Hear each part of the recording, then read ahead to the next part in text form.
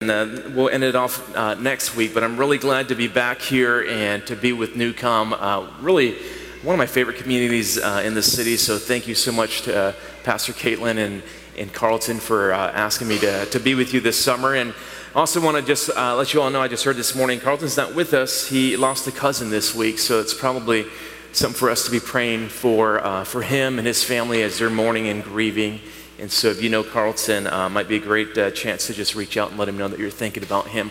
And so he's been a good friend to many of us. So, but thank you for the beautiful worship this morning. And I just love the variety that you all have here for worship. I mean, last week it was very much like Thai tribute and like, gospel music. And this week is much more folky. I love that. So I'm waiting for when you guys start doing Bollywood music. That's going to be pretty cool for you to be doing that level of multicultural music. But today we're continuing on in our second week of a 3-week series on the mission statement of Newcom. And so I'm really honored to be able to kind of preach through this and take some passages that I think help to support the mission statement that your leaders crafted for you several years ago, if not even over decades ago, or at least a decade. How old are you as a church? 17 years, something like that? And so I'm really excited to do that. Real quick, let's review the mission statement together one more time today. And I think we have it up here.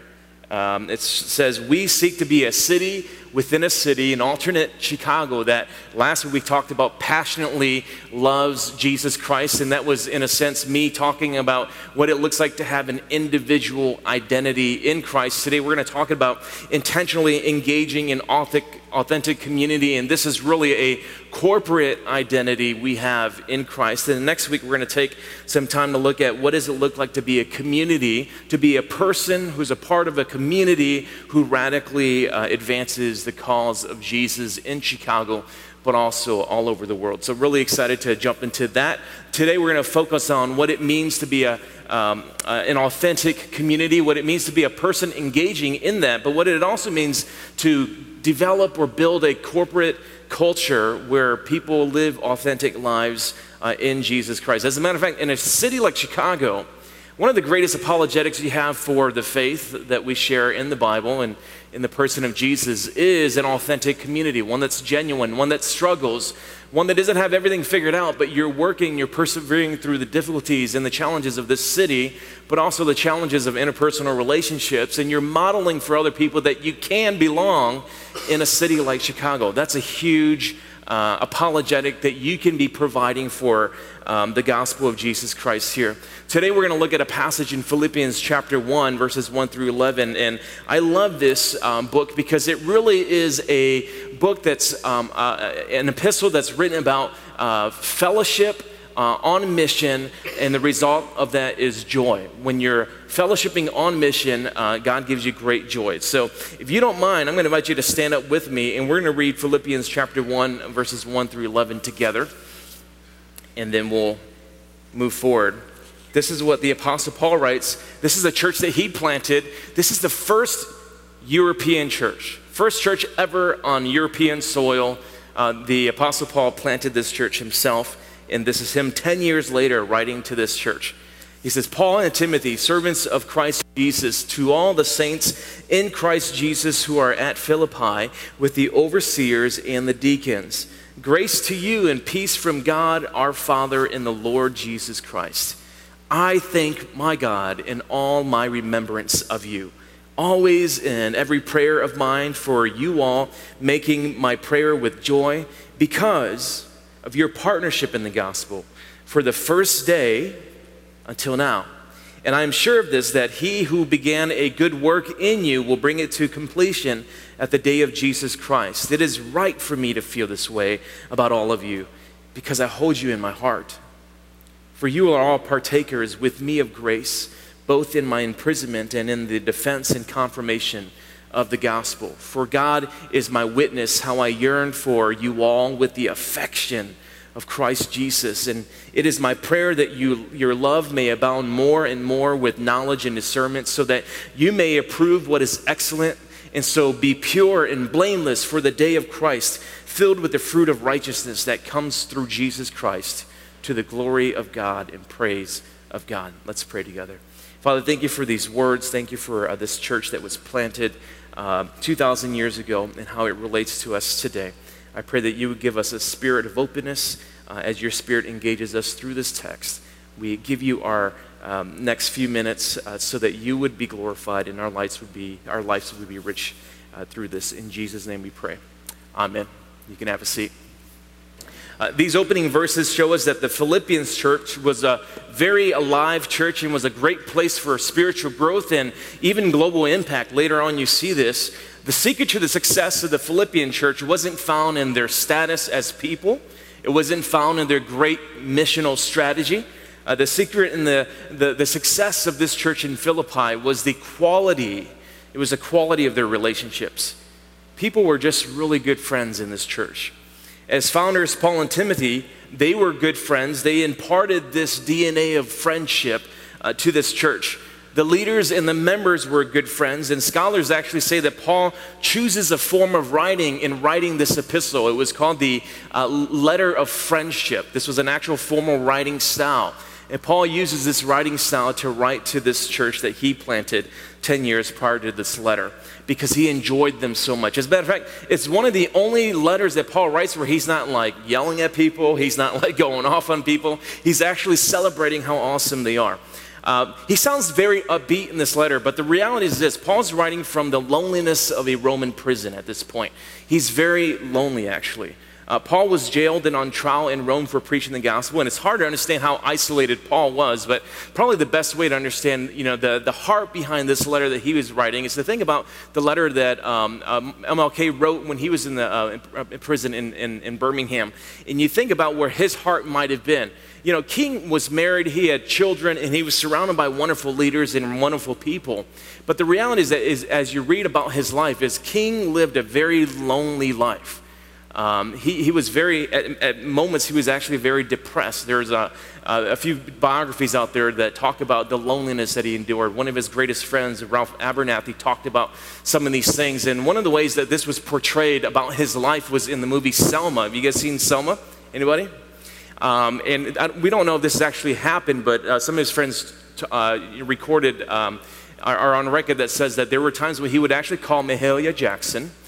And he was just so low, and he would ask Mahalia to sing to him. So there's a scene in the movie Selma where he calls up Mahalia, and he's just carrying the weight of this movement, and he's just really, really tired and lonely, and he just asked Mahalia Jackson to sing to him. And you remember the song that she sings to him? It goes, "Precious Lord." I can't sing in the way she does. She holds that note for a long time. "Precious Lord, take my hand, lead me home, help me stand. I am tired, I am weak, I am worn."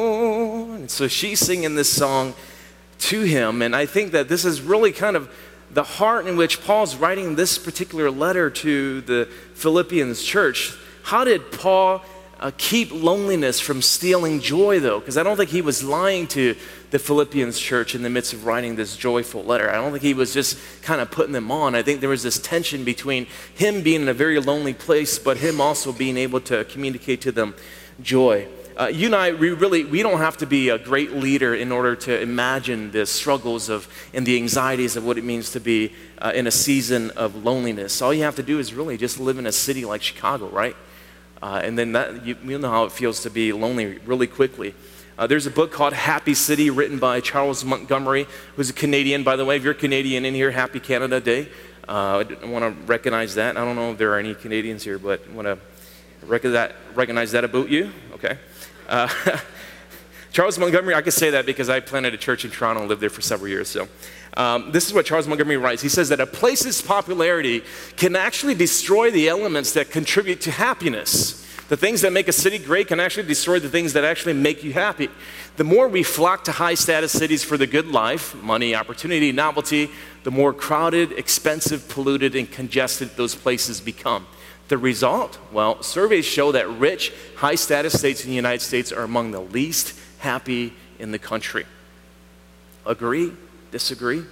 I mean, you don't have to be in prison to really experience loneliness. Again, you just have to live in places like Chicago or other places. To a student, loneliness feels a lot like being trapped by the pressures of school and then far away from everything that's familiar, to a new mom, which my wife is here. She's a newer mom. We just had a baby 4 weeks ago, but we also had 4 other babies 17 years ago. But to a new mom, for those of you, loneliness feels a lot like exhaustion, no margin for real social connection and time alone. To a single guy, loneliness often feels like boredom and your closest friends always flaking out on you. To marrieds, loneliness feels like living with a stranger, fighting, and having no one to talk about it with. And to leaders, loneliness feels like having to make some very heavy decisions, one after another, and no one really being able to process it with you. Because at the end of the day, loneliness just feels like the belief that you have to do things by yourself. You might not feel alone, especially for those of us who are men. I'm not gender stereotyping us, but for those of us who are men, we can manage to get through life without any real involvement from anyone else. And it's hardest when you feel this way, but you know a lot of people. Like I know a lot of names, and my tribe's 120 deep, and I just know, but it's more difficult when you're in that situation. And if you're in that season, you really can't afford to stay in a season of loneliness. It's not wrong, and it's not bad, and it's not sinful to feel lonely, but it's also restrictive to the motivational places that you need to be in order to accomplish God's purposes in your life. It isn't wrong to be lonely, but it will kill any of your motivation to want to make a difference. And so you'll grow cynical about life. You begin to envy people when you look at their Instagram or whatever it is that you look at, and you coast and you become indifferent. But see, that wasn't Paul, and that wasn't the Philippian church. It wasn't where they were at least, this emotional space. They were actually at a very challenging, but also a very joyful place in the life of their church. So what I want to do is I want to throw out a diagnostic question. This is just kind of a question to kind of get us thinking. But in light of Paul writing this letter on the 10-year anniversary or around the 10-year mark of the founding of this church, I want to ask you a question. Who's coming to your 10-year anniversary? Now, I know not Newcom's 10-year, but 10 years from now, who's coming to your parties? Paul founded this church in 53 AD and writes this letter about 10 years afterwards where he's in a Roman prison. He loved this church, and he's basically saying to them, we had a great run. Let's celebrate all these years of doing life together. So for you, 10 years from now, if you were to craft a letter, who does the invite go out to? Who are the 15, 5, 3 people that you're writing? You're saying, hey, come celebrate this momentous occasion in my life, in our life together. Who are those people that will be in your lives 10 years from now? One of the most inspiring things that I've seen people do in the midst of seasons of struggle and especially huge adversity is that no matter their situation, in situations where other people typically would have tapped out or given up, I'll see people hold on to relationships in the midst of tension, and they're working through it. And as somebody who's pastored churches before, well, that's one of the most heroic things that you see in a church is when people hold on to relationships in the midst of tension, in the midst of leadership transition, in the midst when things just seem like they're getting ready to fall apart, but people cling to each other. This is every pastor's dream when the people in the church love each other in this particular way. And so this is something I think is important for us, and I want to put it up here for you so that you begin thinking about this, that God will give you joy and gratitude tomorrow if you invest in spiritual friendships today. That the joy and the gratitude and the excitement and I'm just living a great, fulfilling life, that life is given to you when you invest in spiritual friendship today. This morning, that's what I want to talk about, is spiritual friendship. We phrased it authentic community, but I think it's one and the same. And more specifically, what Paul calls in this passage a partnership in the gospel, or gospel partnership. We see this in verses 3 and 5. This is what Paul writes. He says, I thank my God every time I think about you guys, I thank him always in every prayer of mine for you all, making my prayer with joy, because of your partnership in the gospel from the first day. He says, from the first day this church was founded, you guys have been partners in the gospel. You've been fantastic in this friendship, this circle of fellowship for the cause of Jesus. Paul was filled with joy in the season of loneliness in the prison because he knew the relationships he had started 10 years prior to this are continuing on until this day. The word partnership in the Greek is koinonia. You might have heard of this phrase before. Koinonia is typically translated fellowship, in this particular case, partnership. Literally, it's what's shared in common, all right? So sometimes when you use the word fellowship, what do you think about? Well, I'm a good Baptist, so we think about food in my circle of friends. But it's more than just a potluck. It's a friendship formed in the Spirit by the Holy Spirit. It's a friendship formed in your spirit by the Holy Spirit. Friendship formed not in superficiality, hobbies, ethnicity, how close you live to each other, veganism, or how convenient it is to be one another's friends, or politics, or anything else. It's a spiritual connection that we have in Christ. We're different, but we're the same. In Southeast Asia, they sell these shirts. Any of you have ever traveled to Southeast Asia? It says, you know the t-shirt I'm talking about? Same, but different. You ever seen this t-shirt? All right. So, same, but different. Yeah, this is Nike, but it's really not Nike. This is what they mean. This is Reebok, but it's really not Reebok. It's same, but different.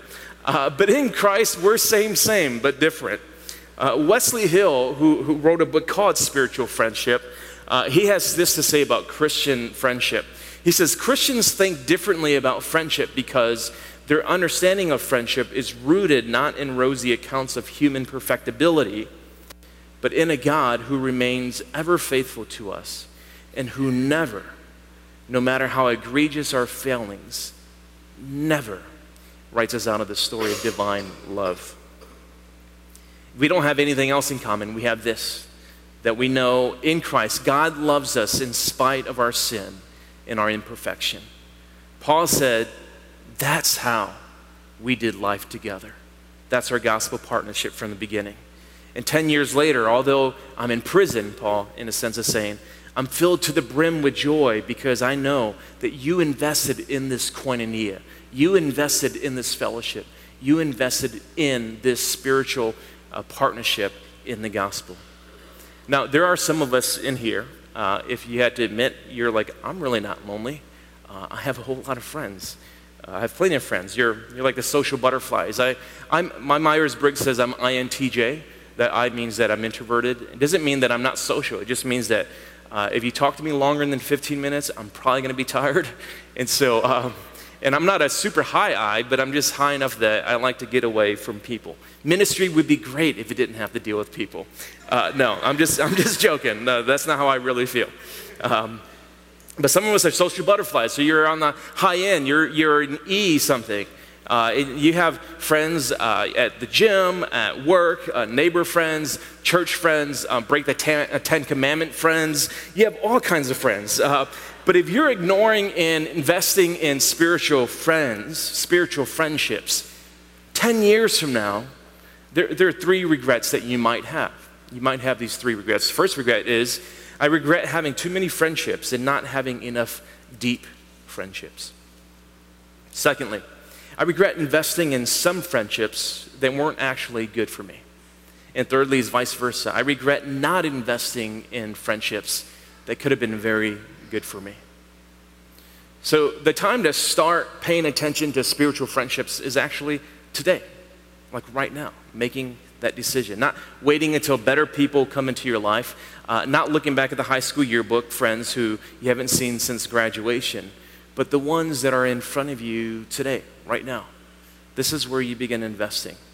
Here's a sobering reality for some of us, and I don't want to disappoint you, I don't want to depress you, but the circle of friends that you have today could be as good as it gets for you, all right? Some of you are like, oh.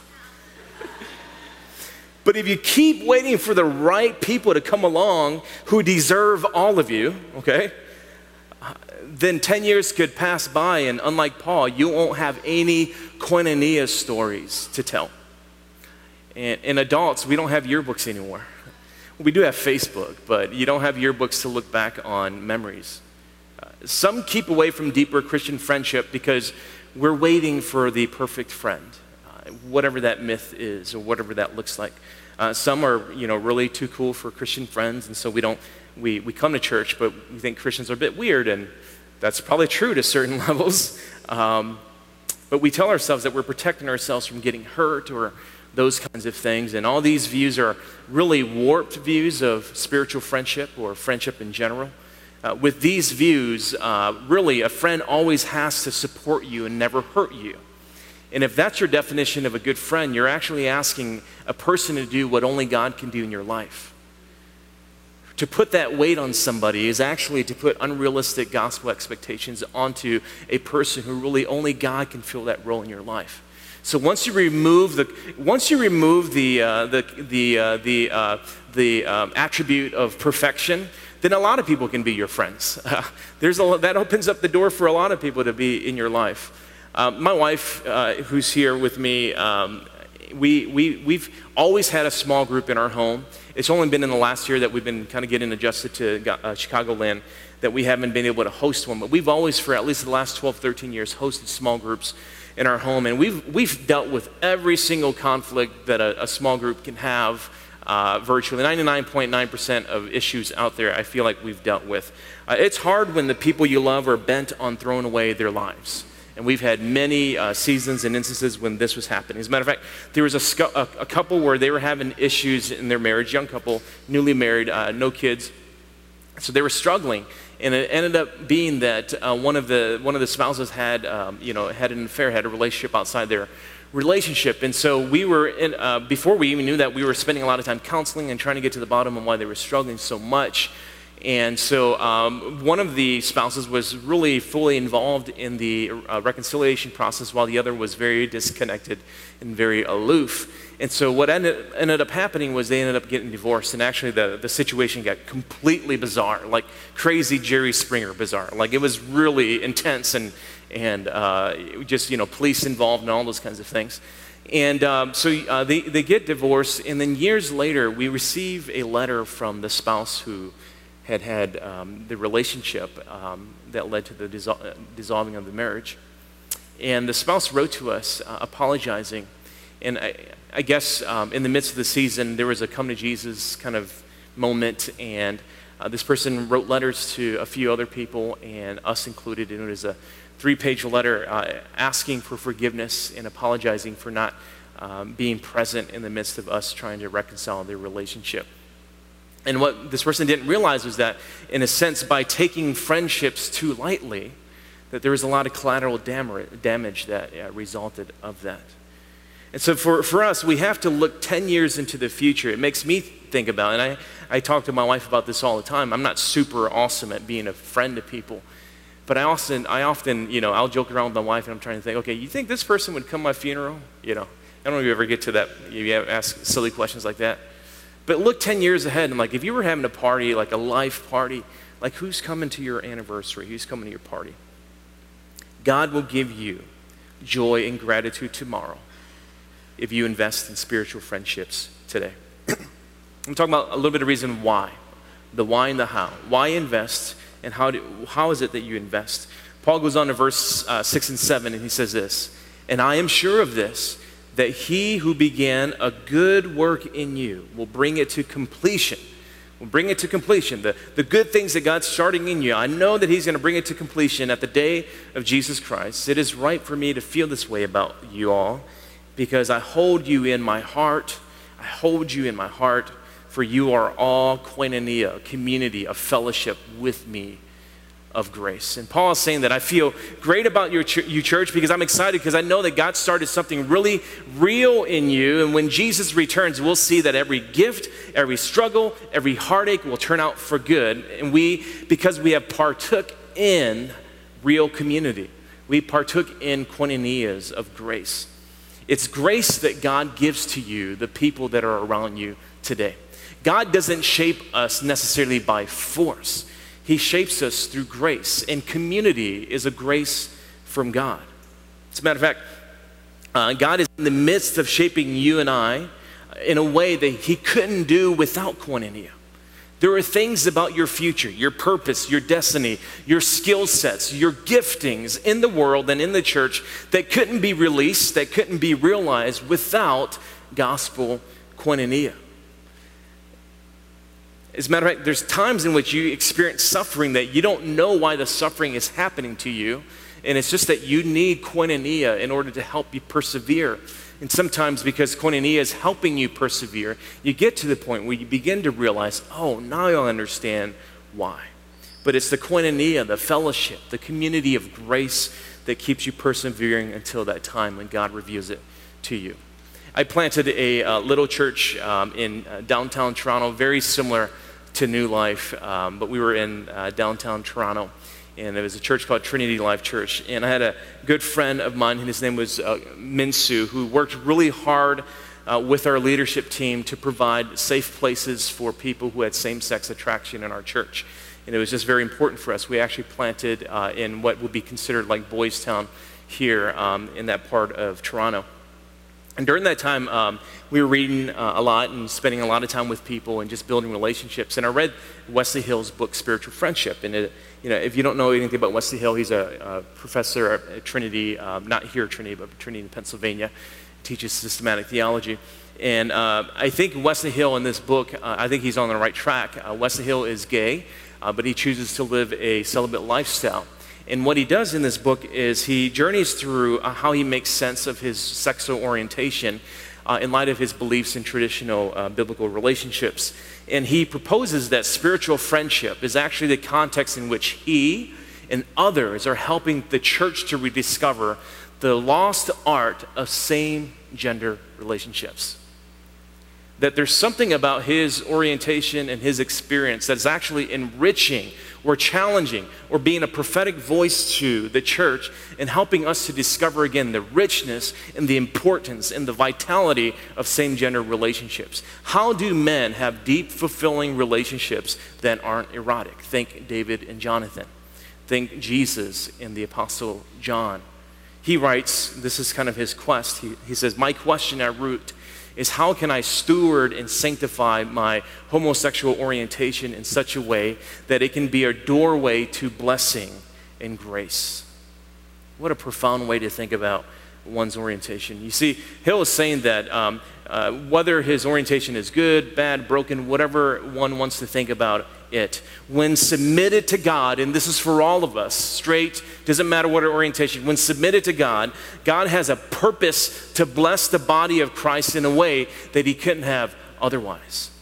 It's meant for blessing the body of Christ. In a day and age where men struggle to develop meaningful relationships that build up society, God is using men like Wesley Hill and others in the context of spiritual friendship and gospel partnership to help men have real and meaningful relationships without shame. Now, 10% of us probably know how to do this. The other 90% of us struggle with this. I think Paul's a part of that 10%. In the way that he's writing this letter, you can tell. He was a confident man and yet spoke with honesty and tenderness. He was soft, but he was also secure.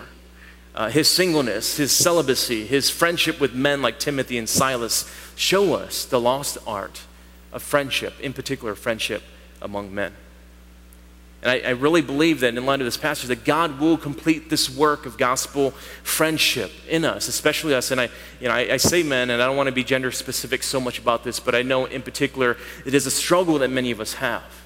And it's not just gender stereotyping. There is a spiritual reality that works against relationship among men. That's not me being too gender specific, am I? I just feel like there is a spiritual reality that works against men having real relationships. And for those of us who that resonates with, I think this passage and the theme of your church, authentic community, challenges us to make today the day that I press into relationships. Make today that day. We shouldn't let shame or feeling uncomfortable hold us back from spiritual friendships. Paul says this in verses 8 through 9. He writes this. He says that, for God is my witness how, check out this language, I yearn for you all with the affection of Christ Jesus. I yearn for you all. You feel like he's from Texas or something. There's a lot of you alls in here. I yearn for y'all with the affection of Christ Jesus. And it is my prayer that your love may abound more and more with knowledge and all discernment. I mean, let's be honest, who talks like this? Like, who says, I yearn for you all with affection? Hey, Michael, I just want to let you know, I yearn for you this week with all affection, right? Like, who does this? Now, here's the reality. 99% of us in this room want this kind of relationship, but we just don't know how to do it. So we come to church, and it's too, you don't know how to like initiate it, and people come to church and they don't know how to initiate it, and so you all come to church together for an hour and a half, and nobody knows how to initiate the yearning of all affections of Christ Jesus, and so you walk away just saying, this church is kind of cold, right? Or this church doesn't have community, or whatever sometimes we accuse churches of having. But the reality is that we look at each other, we really want this, and so, but it's a really weird and awkward thing, and maybe it's because we're socially awkward, I don't know. I mean, it could be that we're socially awkward, but a part of it could also be that maybe we're just sinners and we fear rejection. Could that possibly be it? That we just fear rejection, that if we were to say to people, I really need this level. And I'll be honest with you, I've had some people come up and say that to me, that I really need accountability in my life. And, my sinful, depraved mind, you know what that says? You know what I hear whenever somebody says that? I hear them saying, I need to cling to you. Or I need to be in a clingy relationship with you. And I know that tends to be how we feel when people approach us about relationships and friendships. But there's a sense in which the longing and the yearning is a shadow of the real thing that God has put in our hearts to want with and for one another.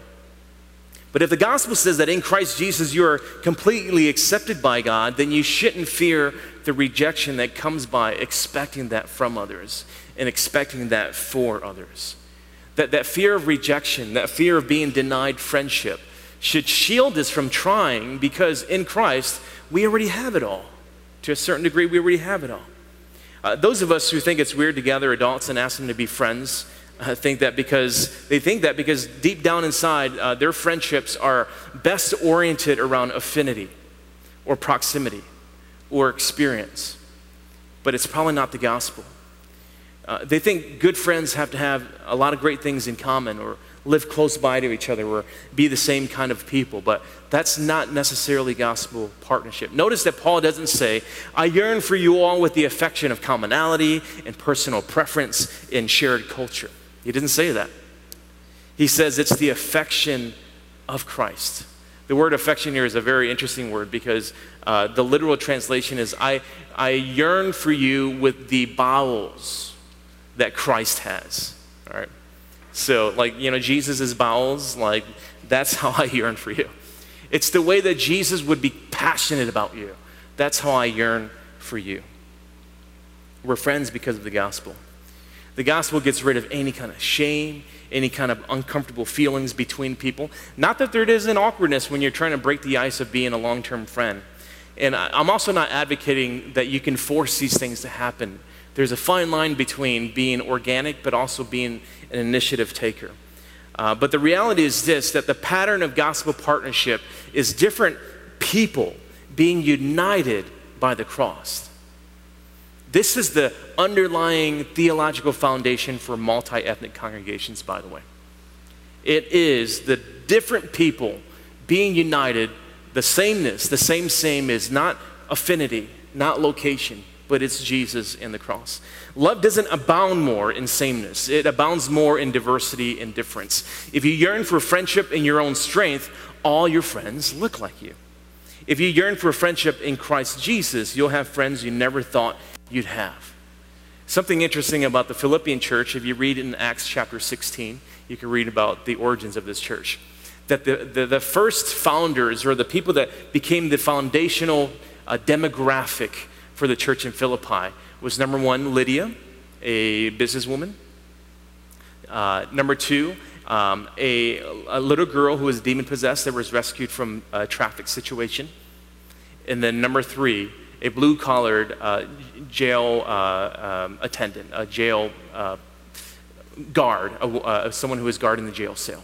These were the first three individuals who came to Jesus. Not a whole lot in common. And yet this was the foundation of the Philippians church that started in the home of this businesswoman named Lydia. And just like Jesus, who had such a diverse group of friends, he was actually accused and murdered for being called friends of sinners. This is the reality of the gospel. When it permeates our hearts, diversity explodes from in the midst of us. What I want to do in the next 5 minutes, because I'm like TD Jakes, I'm just like, yeah, like I'm sweating while I'm preaching. Get ready, get ready, get ready. At the risk of being a bit too practical and a little bit borderline cheesy, but I think it's helpful to be cheesy sometimes. What I want to do is I want to give us 5 really quick levels of investing in spiritual friendship. Because I don't want you to walk away feeling like, well, how do we do this? This is just kind of me just talking to a church, seeing how it's been done before. Probably how you're already doing it to a very large degree already in this church. But I want to give you 5 levels of investing in spiritual friendship as you build towards a partnership in the gospel. And level 0 is this. I know this is pretty basic. This is level 0. That's why it's not level 1. It's level 0. It's just shaking someone's hand, introducing yourself, and saying hi to them. Now, here's the thing. 4 weeks in a row. All right? Here's the trick about churches, younger churches, churches in the city. We tend to be a bit friendly on the first time we see a visitor because you're really excited. And maybe the second week you acknowledge them. But just like everybody else, by the time your 3rd week, you assume that they're sticking around and they're going to be okay. And they're still struggling to find community, but you've assumed that they've become one of you. And the reality is this, is that it takes at least 3 to 6 months for somebody to begin to feel like some communities come around them. And so, this is, again, a bit kind of overly pragmatic, but when I say 4 weeks in a row, what I mean to say is that keep pressing into relationships of those that are newer in the church. And that you have to be the initiative taker. Once they start serving, it doesn't mean that they feel fully immersed and plugged in, right? And so this is something that, this is level 0 stuff. Like, you don't need a seminary degree. You don't need to have a leadership training class for this. I know you do greetings every week, but in that, if the person you saw last week is sitting across the room, there's enough time to get across the room, give them a hug. Hey, I'm glad to see you back here again. Really excited you're here, right? Really basic. That's why that's level 0, not even level 1. Level 1, let's look at level 1. Again, you probably do this already. Host meals regularly at your place for one another and for strangers. Now, I know you live in Chicago. I know you live in a duplex. I know you don't have much room. I know your IKEA furniture only seats 2. But host regular meals at your place. Why not Starbucks? Why not, Giordano's, whatever your favorite place. I went to Mahalo the other day in Wicker Park because everybody's been raving to me about Mahalo. Anybody been Mahalo before? Okay, all right. I should have just made ramen at home. I'm sorry if you don't like, okay, but come to my house. I'll make you ramen, all right? But here's how you can kick that up a notch. If you're in the midst of believers, and even if you have a few non-believers there, as you take a meal, you can even take communion together. I talk about evangelism at your table. And really casually, the reality is when you read 1 Corinthians chapter 11, they're having communion. It's not in a worship setting like this, okay? Paul says that every time you get together for a meal, that's what Paul actually says. Whenever you get together for meals, remember Jesus. That's what he's saying. And so whenever you have a meal, even within your own family, you just say, hey, every time, let's take a pause and let's just remember that this buncha, or what's your favorite, this gyro, or whatever it is that you're having for this pizza. Hopefully that's not too sacrilegious, but this pizza that we're having, as we slice it up, it's almost like Jesus' body being broken for us. And I won't say what the marinara sauce represents, but something to that effect. You get to celebrate Jesus every time you have a meal. And that's how you can do it together, because you're taking not just the food together, but you're taking in spiritual nourishment when you celebrate communion each time. Level 2, take a spiritual retreat together. Let's take a weekend away. I know sometimes you want to get away from people. Take 2 or 3 people with you. Rent out a lodge. Go on an intentional spiritual retreat. Go on a prayer retreat. You don't need church leaders to sign off on this. At least I don't think. Hopefully not this church. But just take some time to get away. Maybe it's doing a silent retreat. Maybe it's doing a fasting prayer retreat. Praying for one another. Praying for breakthrough. Praying for miracles. Praying for that child that a couple wants in your church. Taking some intentional time to say, we're going to build into each other's lives. And again, it doesn't have to be really awkward where you've got this laid out plan, but you're taking intentional time away not to just go swimming, and you can do swimming too, but you're taking time away to really invest in one another and to enjoy the presence of what it means to be in gospel community together. Level 3, allow someone to lovingly correct you. That requires you to actually equip yourself with the gospel, because when somebody comes to you and they have a word of correction for you, you have to be able to receive that in a way that it doesn't break your spirit, but build your spirit. But in the same way, be bold enough to lovingly correct someone else. This is the Christian act of preaching the gospel to each other. Now that you're believers, when you preach the gospel to each other, it's not just to convince you of your salvation, but it's to build yourself. It's to purge yourself of the things that aren't like Christ. This is what it means to preach the gospel to one another, lovingly correct each other. Level 4 is make someone godparent of your child. Now, I would recommend that that person not be 3 weeks into the church, 4 weeks into the church. But as you're building relationships and you feel like you have high levels of community, making somebody godparent your child or something similar to this, right? I hope you know I'm just giving you like an example of the depths of relationships. Give them the privilege of praying and supporting your child in their faith for the rest of their life. That's the key here. Oh, we're now tied for the rest of our lives. It's not like, you came to Chicago for work and then you left to California. Now I got to find another godparent for my child. It's not like that. What you're trying to do is you're building a mechanism into your relationships that ensures long-lasting relationships, right? And so what is that? Being a godparent to one of your children could be that. I don't know if you do that, but that could be a possibility, or things like that. And then lastly, and then we'll really actually spend a lot of time talking about this next week, is just being on mission together. This is the highest level of spiritual friendship. Here's the ultimate reason why gospel partnership trumps any other kind of friendship that we have. Our spiritual friendship is an extension of God inviting others into the family. So you have to be a family in order for you to be able to exhibit that.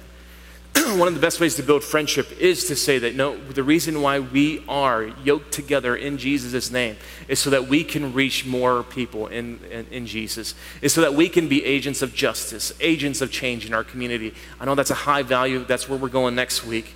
But I just want to remind you that it's not just about doing the work or getting the work done. It's about being friends on mission, enjoying life together as you're accomplishing the purposes of God together. The only way to really escape spiritual loneliness and the performance trap of social cliques is to have partnerships with friends who will accept you the way that you are in Christ and then love you enough to keep you on track with God's purposes. That's gospel partnership. That's how Jesus treated you when he died on the cross, and that's how he wants to make friends out of us, and that's how he wants us to make friends. I want to invite you, let me just ask you to stand up, and I want to pray for us and pray for the church as we continue to engage in gospel partnership. And if you're okay, I want to ask you to just put out your hand like this, like you're receiving something.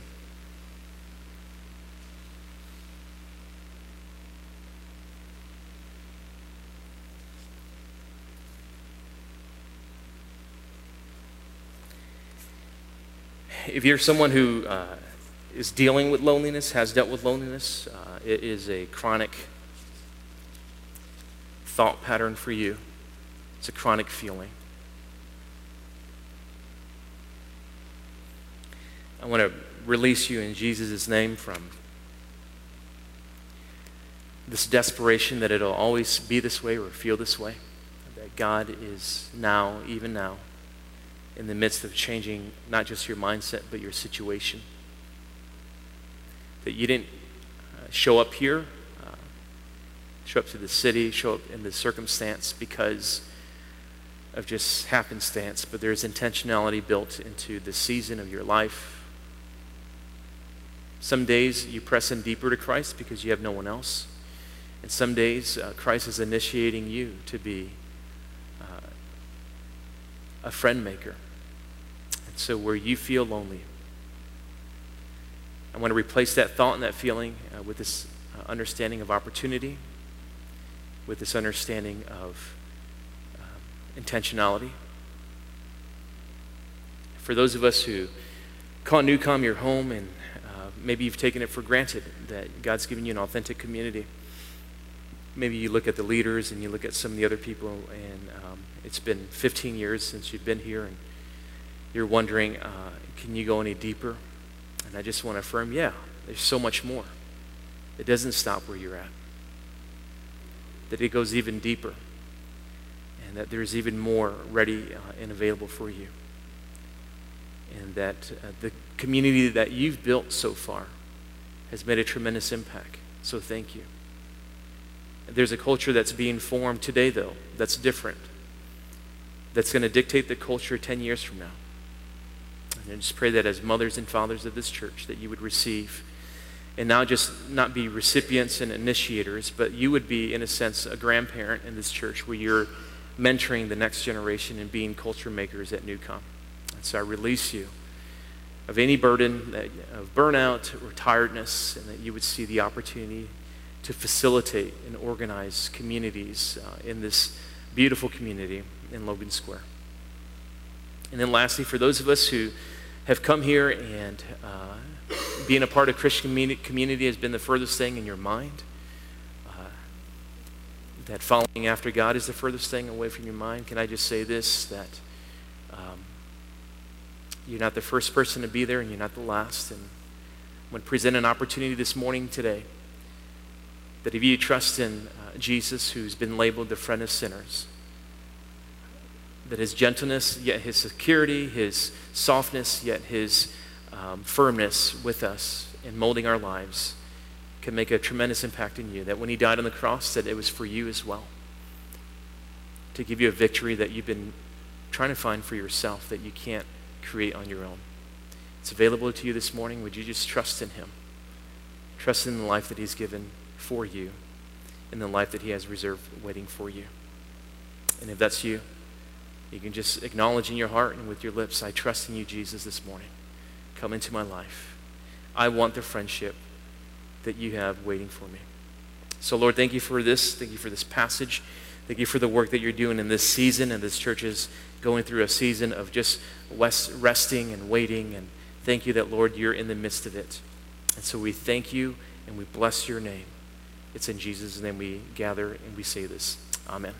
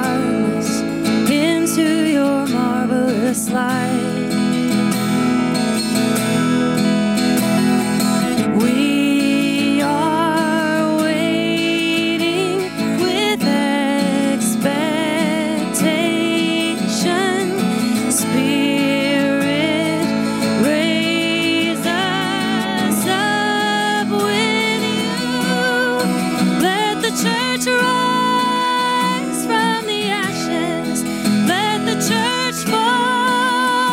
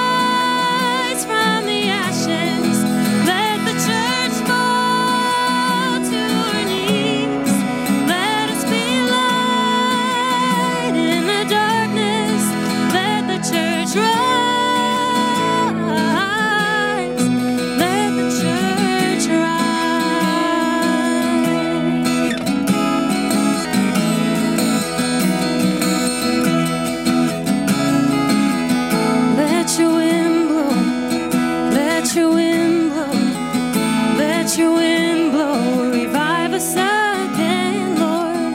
Let your wind blow, let your wind blow, let your wind blow, revive us again, Lord. Let your wind blow, let your wind blow, let your wind blow, and let the church rise from the ashes. Let the church fall to her knees. Let us be light in the darkness. Let the church rise. Let the church rise from the ashes. Let the church fall to her knees. Let us be light in the darkness. Let the church rise. Let the church rise.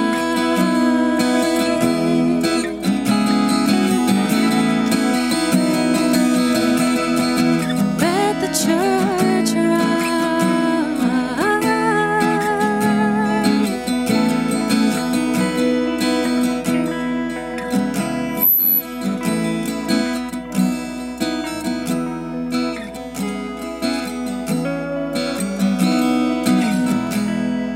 Let me bless us as we head off for this afternoon. Lord, I pray that even maybe in this next 30 minutes of coffee hour, that you would bring us deeper into what you have planned for us. God, we just say yes to the community that you're forming here. To the degree that you want to use us to do that, we just say yes to that. And so bless the word that we've listened, the songs that we've been enriched by, and let us rise as your community in this city for gospel testimony and also for the joy that you set before us in Christ Jesus. So I bless you to go in that with the favor of the Lord. Amen.